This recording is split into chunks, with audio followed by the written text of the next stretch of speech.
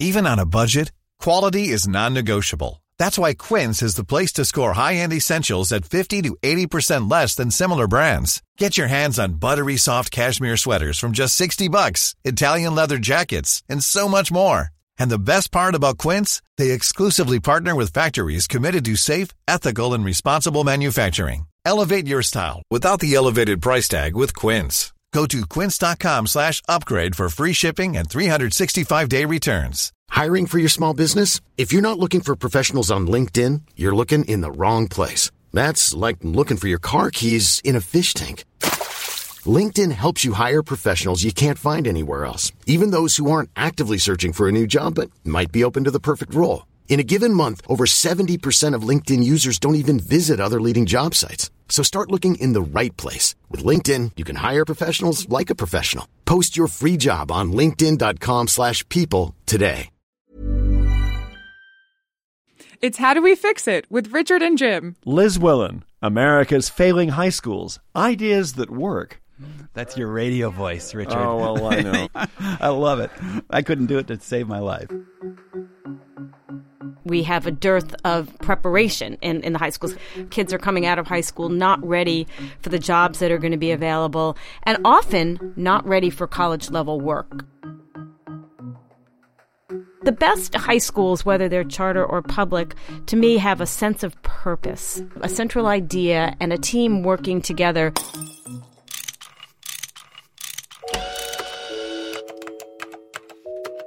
Our show is about fixes. Yeah, how to make the world a better place. How do we fix it? How do we fix it? So, Jim, millions of kids are not getting the education they need to be a success in life. So in this show, we're going to talk about high school reform, what's working and what's not. Right. About 80% of kids graduate, but many of them really aren't prepared either for college or the work world. One study says there's 35 million new jobs that require some kind of college, but there's already a shortage of skilled workers in those fields. Liz Willen is our guest, editor-in-chief of the Hechinger Report, which covers innovation and inequality in education. Liz is also a longtime education reporter, so who better to give us a sense of what we're doing and where we need to go? Welcome, Liz. Thanks. I'm really happy to be here discussing high schools. Very important topic. You spoke with Leon Botstein, and he says, he's a well-known education reformer, that American middle schools and high schools are a national catastrophe. Yes, and the great thing about Botstein, who's also the president of Bard College and quite a Renaissance man, does a lot of conducting, is that he also created and helped create a network of high schools that really work. I have to say, if you want to see something impressive that's happening in American high school education, take a look at the early college model. There's one here in New York City, Bard Early College High School. The model is spreading over Texas. We visited some schools there. They have an early college high school in New Orleans that's quite impressive. And what's really interesting is they have been taking low and middle income students and a range of students, all kinds of students from all kinds of backgrounds, introducing them to college-level work at an early age, finding that they can be successful in it, and they're graduating high school with credits that count towards a college degree. Now, so it can be done, but what's wrong? What he's talking about? What's that catastrophe he's talking about? Okay, so that is a really important question as well, because right now we have a dearth of preparation. Kids are coming out of high school not ready for the jobs that are going to be available, and often not ready for college-level work. In many cases, you'll see large numbers of students ending up either in remedial education or going back to community college, or at remedial education in a community college because their high schools did not prepare them adequately. And so many of them are spending money and taking out big college loans.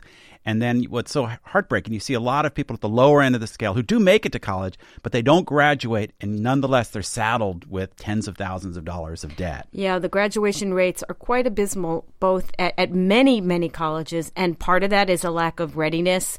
But just getting them ready to be there in the first place requires a level of rigor and attention to detail, a level of academic readiness that not all high schools in this country are prepared to be able to handle and give to students. So what's the problem with the schools. I mean, why are they not performing better? We're spending more than we did a generation ago, but test scores have just inched up a little. Would that it be that simple? This is not simply just a matter of resources and money, although that definitely plays a role. You have to remember we live in a society of vast inequality when it comes to education system. So to paint the high school picture with a broad brush in some ways is inherently a little bit unfair, because if you visit a wealthy suburban high school system, I'll just say Scarsdale because I was there for a story a couple of years back, and it's an impressive system. The taxes are extremely high. People live there for the schools. That's just one of any number of examples I could use. You will see very high graduation rates. You will see kids going on to great colleges. You'll see teachers who are paid well, who really care, in an entire community and system geared towards getting kids into college and through college. So it's a whole different set of circumstances that you'll see in a poorer community. We also spend a lot of time in places like Mississippi, where the average ACT score is heartbreakingly low. And when they have parties just for kids who get over a 20 on their ACT, which would be a score that would send everyone in Scarsdale flurrying to individual tutors, consultants, and getting all kinds of extra help and resources, it would be a disaster for a community like that. So let's think about it. It's vastly unequal already because the way communities are structured, local tax bases can contribute to a much higher level and a much different kind of education system. Right. So let's look at New York City or Mississippi, where there are tremendous numbers of kids coming from low-income families or from disadvantaged backgrounds. Are there parallels? Are there things that those schools are struggling with that are not just solely because of the inequality of their students that they need to improve or work on? Well, there's a lot of things. Quality, curriculum, quality of teaching, quality of the administrators, approach, ideas, central ideas or themes. One of the things that's interesting in visiting so many high schools is, we have to remember there's a whole charter school debate within all of our discussion about public schools, charters being public schools, but they're independently operated outside of the system. And I've seen some tremendous innovation at charter schools that is really heartwarming in terms of getting kids to where they need to be, getting kids to and through college. So the best high schools, whether they're charter or public, to me have a sense of purpose, a sense of a central idea and a team working together with some constructive and concerted ideas about what it takes to really educate a child. I mean, the early college high school is one model. It's a very specific model. I looked closely at that. Not everybody wants their children to be exposed to college-level work in high school or think it's appropriate. But for some students, it's a tremendous opportunity to get a very deeply rich, valuable, highly intellectual experience with all kinds of feedback from teachers who are prepared to teach them and give them the kind of credit they need. Now, on the topic of charter schools, it's such a big debate. I've spent a lot of time in New Orleans, and after Hurricane Katrina, their school system was decimated. And there's been a lot of experimentation down there, including a lot of experiments with charter schools. How's that going? It's much more nuanced than people would have you believe. And always when it comes to charter schools, I'm so often asked, so are you for or against charter schools? Or are charter schools good or bad? And they really can't be looked at as either good or bad. Some charter schools in New Orleans are flourishing and doing well. Others have lost their charter. Others are performing no better than the public school system that they've replaced.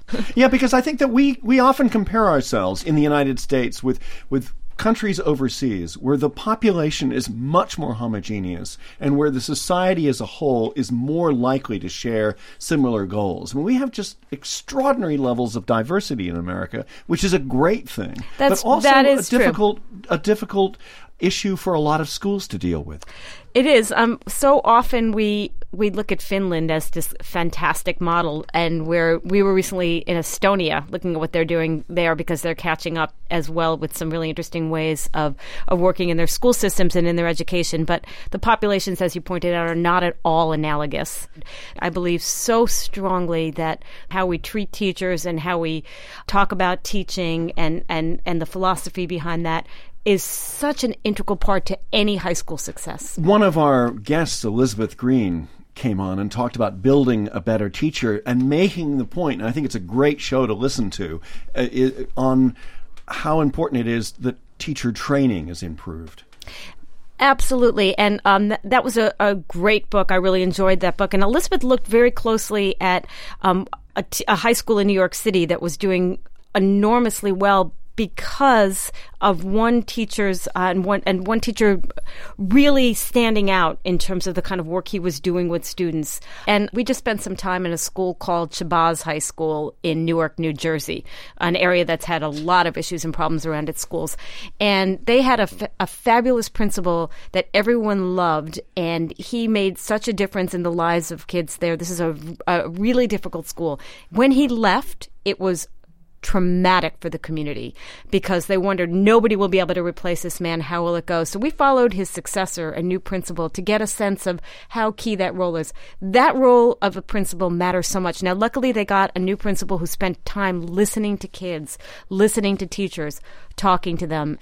But is it enough to just hold out for those rare, magical, charismatic principals or those uniquely gifted teachers? Shouldn't we be able to study what works and come up with some good guidelines for good I mean, people go to business schools, they study business management, and there's a lot you can learn about managing a business properly. It seems to me that there's less of that. I mean, maybe people are trying it, but you don't see much evidence that our system is taking the lessons of success and applying them, maybe with principals who aren't incredibly charismatic, but just good, hardworking people. Yeah, in this case, it was a charismatic principal, but there are a lot of other qualities that matter in a principal. We looked at this a lot. The principal has so many jobs. Now, there are some studies right now. The Wallace Foundation, which is among the funders of the Hechinger Report, is been doing a great deal of work on pipelines for principals and how they can be taught and leadership. There's a lot of research going on about the role of the principal and what can be done to support a principal. Ready to pop the question? The jewelers at BlueNile.com have got sparkle down to a science with beautiful lab-grown diamonds worthy of your most brilliant moments. Their lab-grown diamonds are independently graded and guaranteed identical to natural diamonds, and they're ready to ship to your door. Go to BlueNile.com and use promo code LISTEN to get $50 off your purchase of $500 or more. That's code LISTEN at BlueNile.com for $50 off. BlueNile.com, code LISTEN. Hi, I'm Daniel, founder of Pretty Litter. Cats and cat owners deserve better than any old-fashioned litter. That's why I teamed up with scientists and veterinarians to create Pretty Litter. Its innovative crystal formula has superior odor control and weighs up to 80% less than clay litter. Pretty Litter even monitors health by changing colors to help detect early signs of potential illness. It's the world's smartest kitty litter. Go to prettylitter.com and use code ACAST for 20% off your first order and a free cat toy. Terms and conditions apply. See site for details. Right. So we're a show about solutions. And one of the things that I know you feel strongly about in terms of solutions and making high schools better is having a conversation, having a debate about making high schools better. That's right. We've been welcoming an array of voices, and we've been publishing op-eds about them, which is great because we want to see what works. I mean, I've been to High Tech High School in San Diego many times. That's a school that's over and over again mentioned. And there's a book out and a film called Most Likely to Succeed, which really hones in on how this school is taking us away. People use the phrase factory model and farm model and how our schools haven't caught up. But what you see that's really interesting at a school like this is close-up emphasis on project-based learning, and you see kids get enormously excited about it. Tell us more about the San Diego school, the technology that's involved, and why that school is different. Sure. Well, that's High Tech High School in San Diego. It is a charter school. What's interesting about their approach there is they strongly believe in project-based learning. And I think that, in a way, recognizes that point that I was making earlier about high school kids. Getting them involved, getting them excited, getting them to have their hands on, that kind of learning is a very useful way of getting them to the next level of wanting to learn and wanting to be curious and feeling good about their accomplishments and the work that they're doing. So that was a very impressive model that I witnessed. But back to the question of fixing it, I do have to add, we are also looking at failures. We want to know what matters, but it is not hard to walk into any high school and see what doesn't work. What doesn't work? High schools that are too large, high schools that don't have enough guidance counselors, high schools where kids get shut out of advanced placement classes because there isn't enough room for them. I personally remember sitting outside the guidance counselor's office of my son's high school saying, I'm not leaving until my son has put in AP English. I was ready to stay overnight. There weren't enough spots, and I was determined, no, I want him in that class. That's what a sensibility that involved caring parents can bring to it. Not everyone has that kind of time or energy or anger to make sure that it happens for their kids. However, or even know that it's important. I mean, a lot of parents in this city, they don't know what advanced placement is. Right. And that requires a level of understanding about what colleges require and what they look at in their transcripts when they're looking at high school admissions. But what doesn't work? Schools that are too violent, schools that are run too militaristically. That I've seen that as well. Schools where the teachers are just kind of looking at the clock and aren't really prepared or don't know enough about the subject, where there's a lack of passion for kids and for teaching, and schools where there just simply aren't enough adults to rein in the behavior of young adolescents, which can be frightening. I think another example that I've seen that I think really matters is role models in schools like that. For example, I was visiting high schools in Minnesota, a place that's really being roiled right now with a lot of racial sentiment and anger and despair over the recent police shootings. They hired a black male teacher/principal to just talk to them about what to do when a cop stops you and looks at your license, to talk about how to handle feelings of anger around racism and how to channel that into the best academic efforts and energy that they can. And what about the kids who just, maybe they're not that smart, but they're good kids? I mean, I sometimes feel like we worry about the very bottom and we worry about the top. We don't worry about just making this just work for ordinary kids. Maybe they're not going to Harvard, but they should be able to make it through high school. What can we do for them?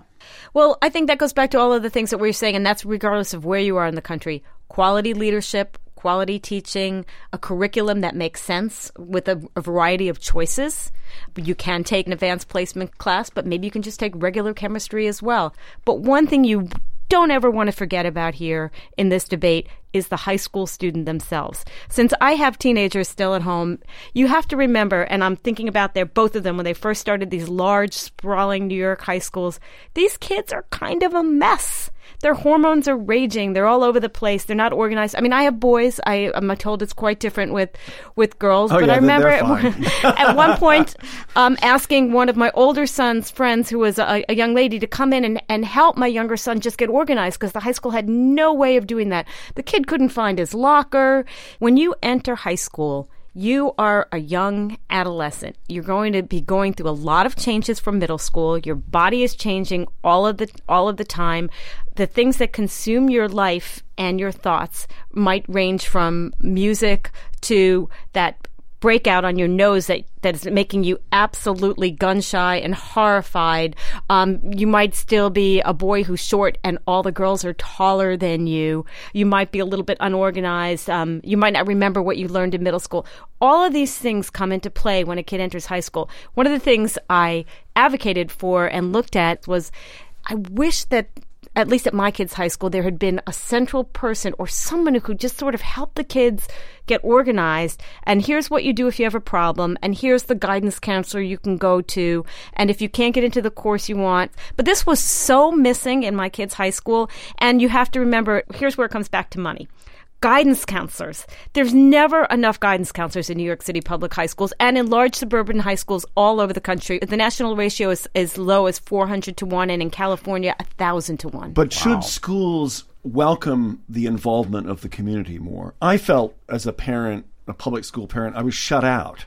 The most successful high schools, the most successful schools anywhere are schools where there's a flourishing, involved parental community, both financially and in all kinds of other ways. No doubt. Let's talk a little. We're talking about how kids can learn better, but let's talk a little about what they should learn. You know, there's a debate, and it comes up a lot in the Hechinger report about how much do kids need to be on the pre-college track? Does every kid need to be on that track? Does every kid need Algebra 2? Algebra 2 is pretty hard, and it's a major reason a lot of kids who aren't great students wind up flunking out or dropping out of school. Or endlessly in remedial education where they can't get through it either. And that's an excellent point. And I think there's been a great recognition now. I mean, even a high-quality certificate or something analogous to a college degree is being recognized as a very useful tool for our society. And so absolutely, you're going to see more emphasis on career and technical education, and sometimes that comes with great academics.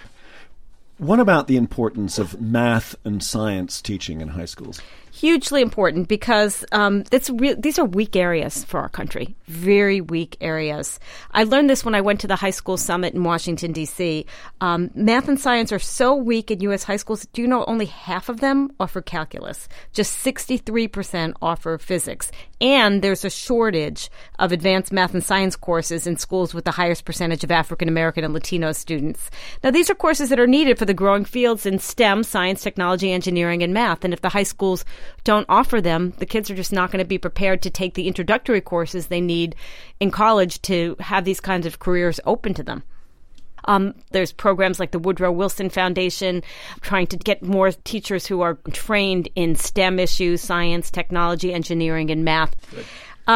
Another model that's gaining a lot of traction, and it's also really interesting, and it's backed by IBM, is PTech, Pathways in Technology Early College High Schools. And there's one in Brooklyn. It's also expanding its network of project-based schools. It's fantastic when you see groups and individuals and corporations and ideas gaining traction because they're getting outside support like that. And there's a college and industry initiative that's related to high schools. There's a gigantic effort.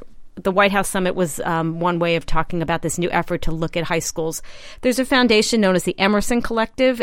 They are on this gigantic bus tour now. They're traversing the country. They're having a national competition, a 50 million national high school redesign effort. So they're looking for the best and most innovative and most interesting high schools that work.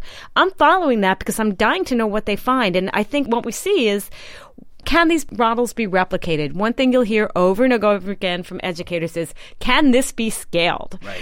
I don't like that phrase, but I understand what they're talking about. Because when we say one school, I'm talking about High Tech High or P-Tech. The question is, yes, you can make one school really successful, but what are the lessons that can be learned nationally? How can we take a model that's showing success and stretch it to various parts of the country, from Austin to Texas to Mississippi to Maine? And not depend as much on that one charismatic principal or a few uniquely gifted teachers, and maybe study what's working in ways that are replicable. That's right, and in ways that transcend the high tax base of the kind of affluent Westchester communities you were talking about, places where people always will value education and move to because the community is going to support the school budget, and it's going to support the AP curriculums, and it's going to support the enrichment.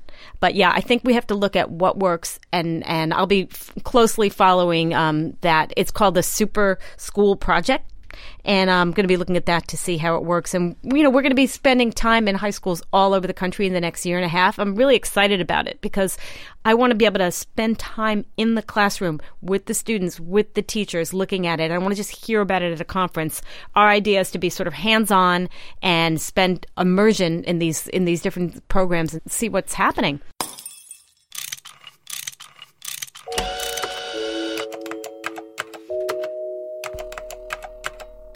So great conversation. Obviously, Richard, this is something that I've lived with because of my family. But everybody has experience with this. Everybody has opinions we've all been about students. Yeah. Anybody who has kids lives this.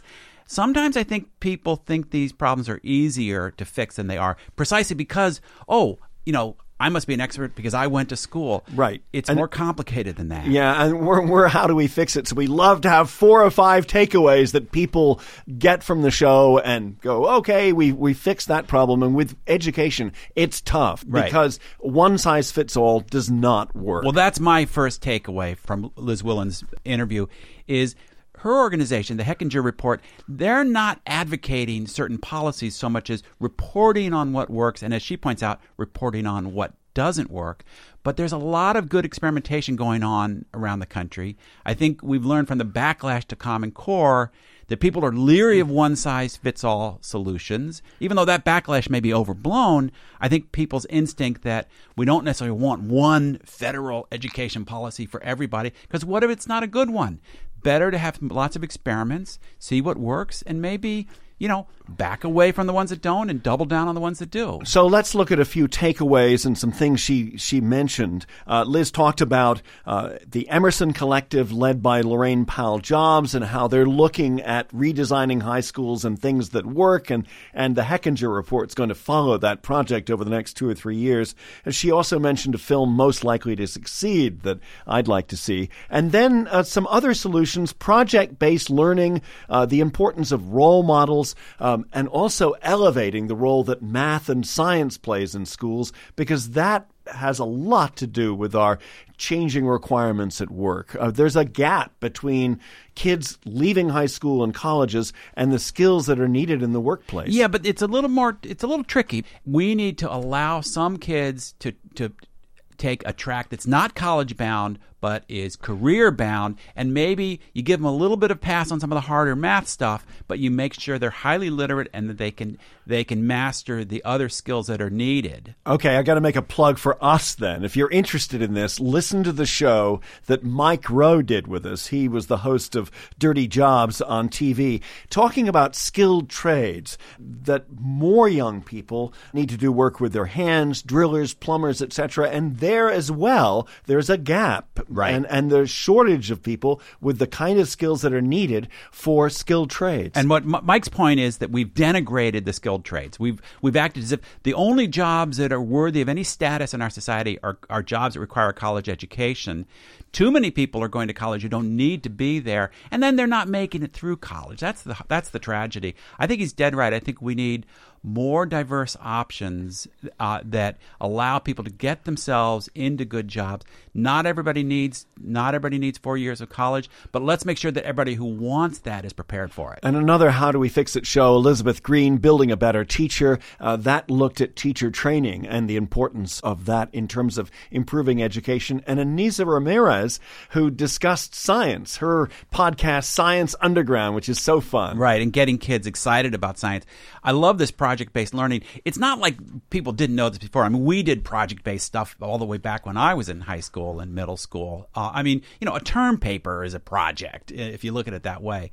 But I do think that getting kids out of, the rote learning experiences and working on things. I'm a huge fan of the first robotics competitions where kids, as an extracurricular activity, build robots that then compete. And if you ever go to one of these events, it's incredibly exciting. And you see these high school kids, and they've just built this huge robot that's like shooting basketballs through baskets and driving around. And it's really, and you think, wow, high school kids built that. That's pretty impressive.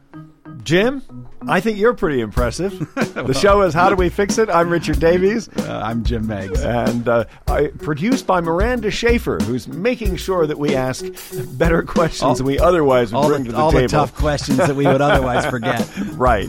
And also our audio engineer, Denise Barbarita. Here at the beautiful Mona Lisa Studios in Uptown Manhattan. Thanks for listening. The show is produced by Davies Content. We make digital audio for companies and nonprofits. Check us out at daviescontent.com.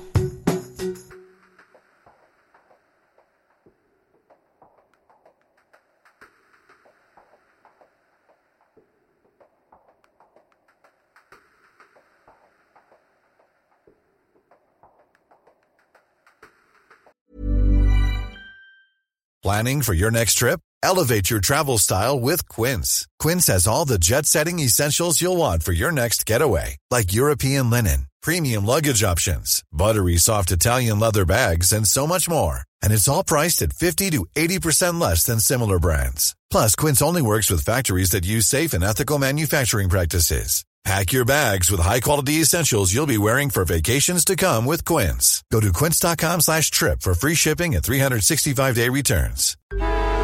Traffic jams, tailgating, pile-ups. Ugh, the joys of driving. How could it get worse? The federal government wants to have a say in what you drive. That's right. The Biden administration's EPA is pushing mandates that would ban 2 out of every 3 vehicles on the road today. Don't let Washington become your backseat driver. Protect the freedom of driving your way. Visit EnergyCitizens.org. Paid for by the American Petroleum Institute.